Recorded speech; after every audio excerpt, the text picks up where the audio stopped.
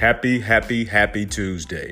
And welcome back to another episode of Uproot on Air, brought to you by East Broadcast Network, EBN, in association with Uproot INC and King and Foster King. And I'm your host, Antoine Dean. So last week, we had an interview with Miss Erica Buckman, the CEO of Benone Communities, who's a former law enforcement officer.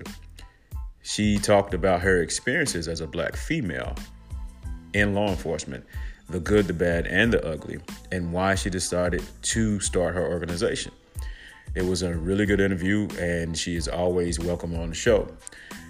With that being said, I hope everybody enjoyed their holiday weekend. And for those who have been watching the news, we're going to discuss the tragedy that happened in Alabama Thanksgiving night, and also talk about a tragedy that happened November the 15th. So there's two shootings that's happened this month, and we're going to get into it. And then we're going to talk about the importance of family. So you guys sit back, relax, and get ready for another half hour with me and Uproot on Air. And we'll be back after the short break.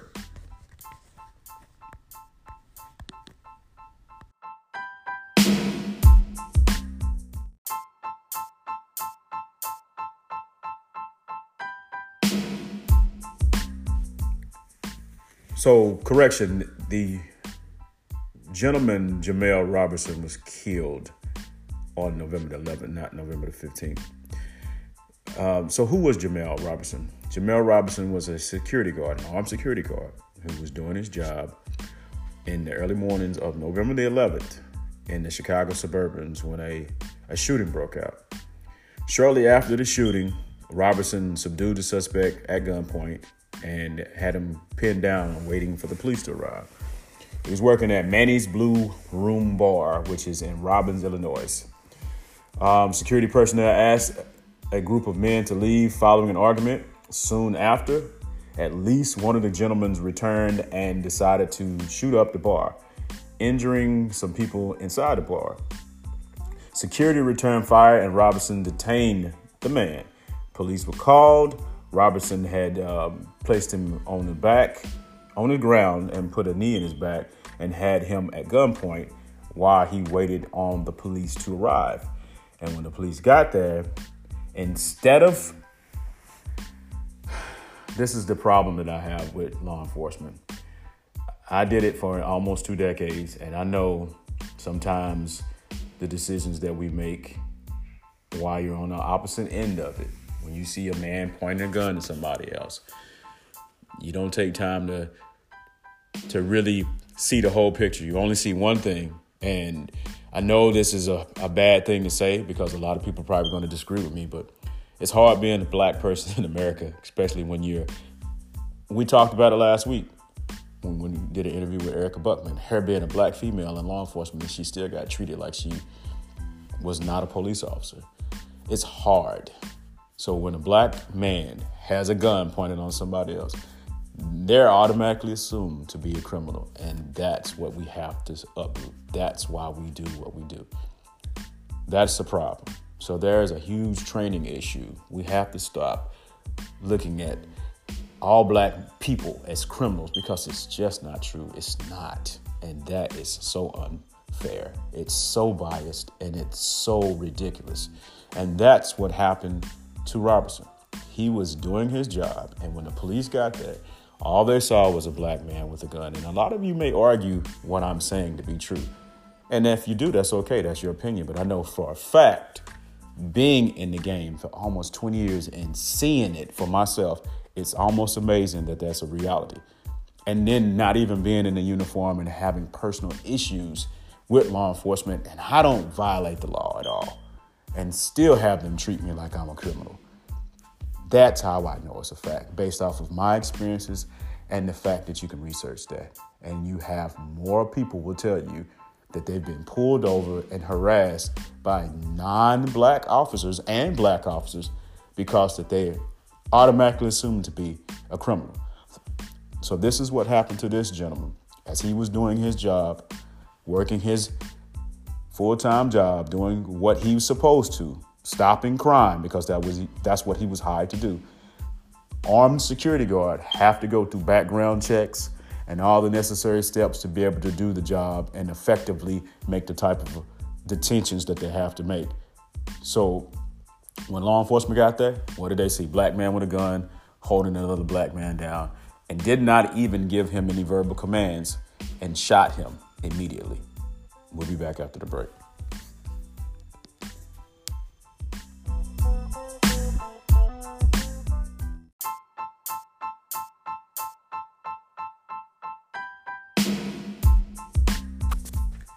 So when the police arrived on scene, they saw Roberson with his knee in this gentleman's back, and witnesses told them that he was a security guard working at the club, and one officer who hasn't been named as of yet opened fire on Jemel, killing him. And that's a problem.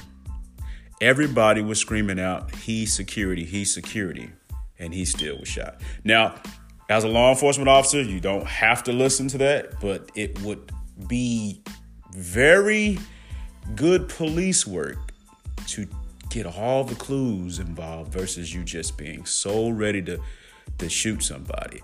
And I know it's hard when you walk around every day with a gun on you and you don't have anything to kill.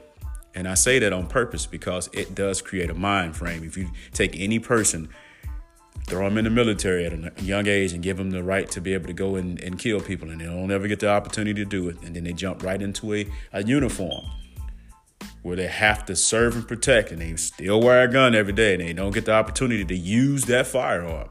The minute the opportunity is presented to that person, they will use it. And that's anybody that has that type of mind frame. And that's a part of the problem, because police officers are taught to shoot first and ask questions later and be justified if the situation fits the means. So what happened clearly was wrong on the officer's part because he didn't gather as much information as possible. But also, he does have to make a split decision choice to make. But again, good police work also. A veteran officer would have probably taken a little bit more time. I don't know if this officer was a veteran or not because it doesn't get in detail with it. A little bit more time to be like, hey, this doesn't look right. Most people that are going to shoot somebody, or at least he had a uniform on, I hope. He was armed and he had a knee in the back. That kind of looks like something that we would do. I don't know any criminal who's going to shoot somebody who's going to be detaining the person they're going to shoot. So all of that's police work and all of that's common knowledge. All of that's just sense. Let's take a look at what's going on here. Let's put all of the pieces to the puzzle. It doesn't take that much time to figure that out. And especially when you've got people saying, hey, that's security, that's security, that's security. The person he's got up underneath him is the person who caused the problem. He was just doing his job.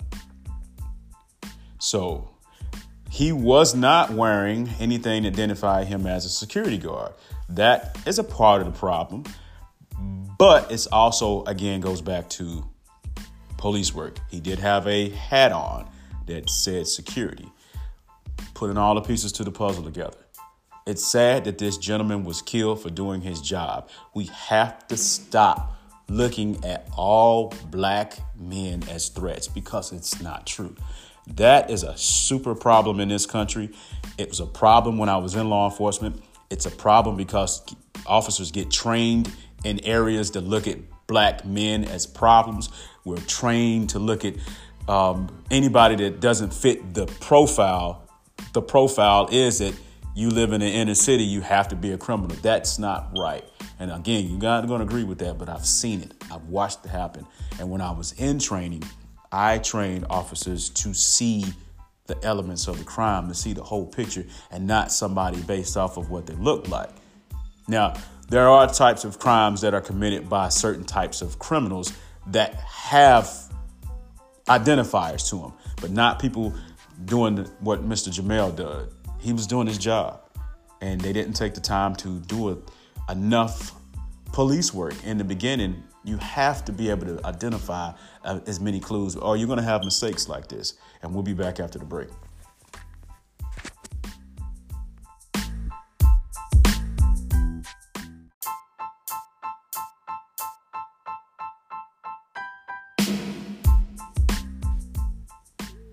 So there are several reports that are coming out now from the police department who's doing the investigation, the Illinois State Police Department, saying that the officer did give Roberson verbal commands before actually discharging his firearm, according to some witness statements. But some of the witnesses also are saying that they didn't hear anything. And they're also saying that he did not have anything that identified him as a security guard other than the hat that said security on it. Now, there were 4 people that were injured, including the man believed to be behind the shooting. And they have not released the name of that person, and he's also not been charged with it yet. So Jemel was killed because he was doing his job, and it's always perceived by certain law enforcement agencies, not all of them, but a few of them have problems when we're dealing with people who don't look like them. And what I mean by that, everybody knows that 95% of the country is Caucasian. And in those few little pockets, there live African-American communities. Now, I can tell you from experience that if 95% of America is Caucasian, then 95% of the crime is also Caucasian. Only in the big cities, in certain areas, you're going to have crime. And we know, like Chicago, parts of Atlanta have crime, but not all of it. And it's few places, and it's only a select area.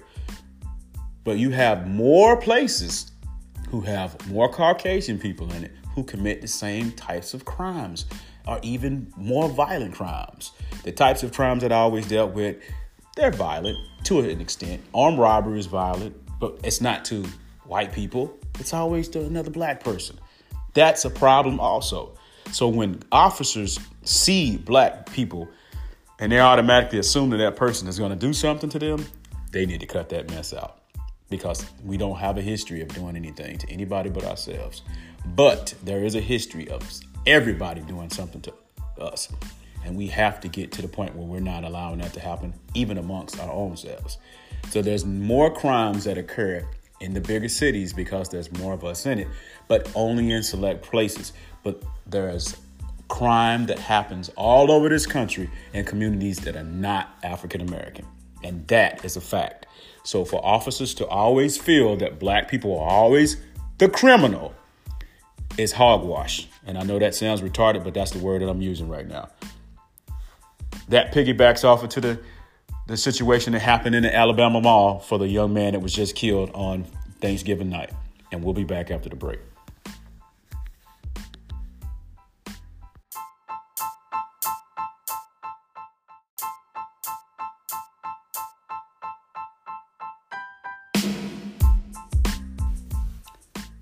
All right, guys, welcome back from the break. So, as you know, you've been watching the news and you've seen that the latest shooting that's happened in Alabama, in Hoover, Alabama, at a mall in the River Chase Galleria on Thursday night. Now, there hasn't been any official information released on what actually happened, how it happened, why it happened. But we do know that a 21-year-old male, Emantic Bradford Jr., was shot by the police. It said that originally he was the suspect that they were chasing because he was armed. It also says he was brandishing a weapon. That's what the reports have stated. But it turns out that he wasn't the actual gunman at all. And it also turns out that the gentleman was legally able to carry the firearm that he had in the holster. And on Friday, they released a spokesperson for the police department, released a statement saying that initially they thought that he was the person who committed the crime. They believed he was involved in the initial altercation. The information indicates that there was at least one gunman still at large, and they haven't provided the name. So when they got to the scene, they saw what they believed to be the person committing the crime and shot EJ. There hasn't been enough information released as of yet. There's too much speculation going on, but it seems like this gentleman was killed and was not involved in the actual shooting. Now, his parents are very upset because they found out about this information via social media. The police department did not reach out to them immediately telling them that their son was killed by an officer. Now, the officer who's involved in the shooting has been put on administrative leave and pending an investigation. And the state has taken up the case because they want to do a investigation without anybody in the Jefferson County Police Department or Sheriff's Department handling the case. So the Bradford family is retained an attorney, Benjamin Crump, to represent them because they feel that it's a violation of his civil rights, and it might turn out to be once all the information has been given. But again, we have the same situation. This gentleman that we know of as of yet was not involved in the shooting, according to the police report. Initially thought that he was. They didn't indicate why, probably because he had a sidearm, which is not against the law in Alabama because it's an open carry state, as long as the weapon is holstered. And from the information that we've received, he did not have the weapon unholstered. So you've got these protesters now, black and white in Alabama, who are protesting outside the mall. They want justice for this gentleman. People are tired of what's going on in this country. We've seen so many people get killed. The problem that I have with it all is it's not something that's new. We have been fighting for the injustices that's been happening in our communities for decades. That's why most of us get into law enforcement, because it has to be changed from the inside and from the outside. We have to have the right types of people in those positions, working in law enforcement or working in the district attorney's offices, working in the judicial system, so that there's a balancement, there's a fairness. If we don't, then it's going to continue to be one-sided because they're not going to change. They don't see it as a problem. It's like going to the cheating spouse and asking, I've said this before, could you please stop cheating on me? They don't have a problem with it. It's not affecting them negatively. So we have to change it from the inside. We have to start doing things on our end. And we also have to start getting inside of it and changing the culture of it, because it's not going to change overnight. We have to do more to change it on the inside. We have to do more to change it on the outside. And a lot of that is through information, through education, getting more educated about what law enforcement is and what it's not. So the family is heartbroken, which they should be, because they still haven't received any answers. They still don't know what's going on. They've been told that their son was involved in the shooting, but was retracted and said that no, he may not have been the shooter at all. But you still killed my son. That's not making me feel any better. Every black person that has a gun on is not a criminal. Every black person walking the street is not a criminal. We are not going to continue to let this type of behavior. It has to change. And how do we change it? We change it through information. We change it through training standards. We change it by getting inside law enforcement and changing the face of it, period. If you're not willing to do that, if you're not willing to help, if you're not willing to get inside of it, if you're not willing to be the best officer, black, white, purple, or gold, and you just want to sit back and hope that it's going to get better, then you're not going to help. It's not going to help it that way. We need more people doing more stuff. It's the bottom line. We need more organizations helping to bring more awareness to it. We need more organizations helping build the frontier lines to remove some of the biasness that we have in it. We need more people getting in law enforcement, doing unbiased work. We need more officers in more neighborhoods that are more diverse, that understand everybody versus the things that we've been dealing with. If we don't change it, it's not going to get changed. And we'll be back after the break.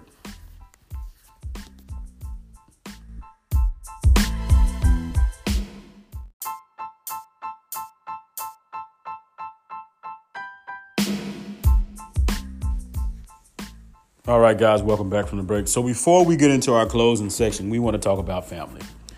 Now, this week, the last week, that just passed, was a holiday weekend for many of us, and we enjoyed celebrating with our family. Now, I know there's a lot of people out there who do not have close family, but you have friends, you have people that you can relate to. And guess what? That's still family. Why is family important? It's important because you may have everything, money, cars, and all the material things, but you don't have anybody to share it with, anybody to talk to when you're going through some things. In law enforcement, family is very important. As an officer, one of our biggest priorities, what drives us every day, is getting home to our families. And as a citizen, as a regular person, that's also important when you get in a law enforcement encounter. You want to go home to your family because you don't know what type of officer you're dealing with that day. And controversially, the officer doesn't know what kind of person that they're dealing with when they're encountering them. So what's always constantly on your mind is getting back to your family. And that's why family is important. In situations where you lose family members to unjustified police behavior, family comes together and they help you in those times of need. Conversely, when you're a law enforcement officer and you're dealing with a situation at work where you may have just had to take somebody's life justifiably, you need your family to be there to help you through that time. So family is important on both ends of the spectrum.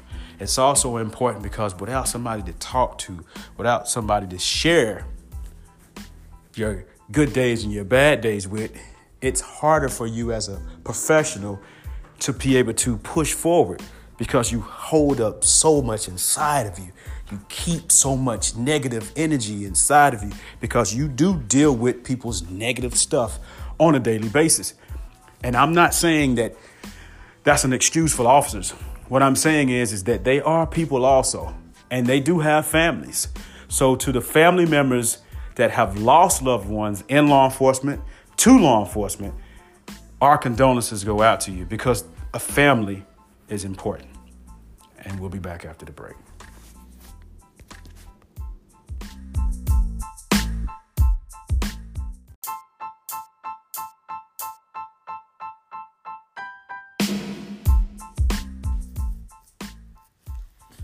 Welcome back from the break. And every Tuesday we give our closing remarks.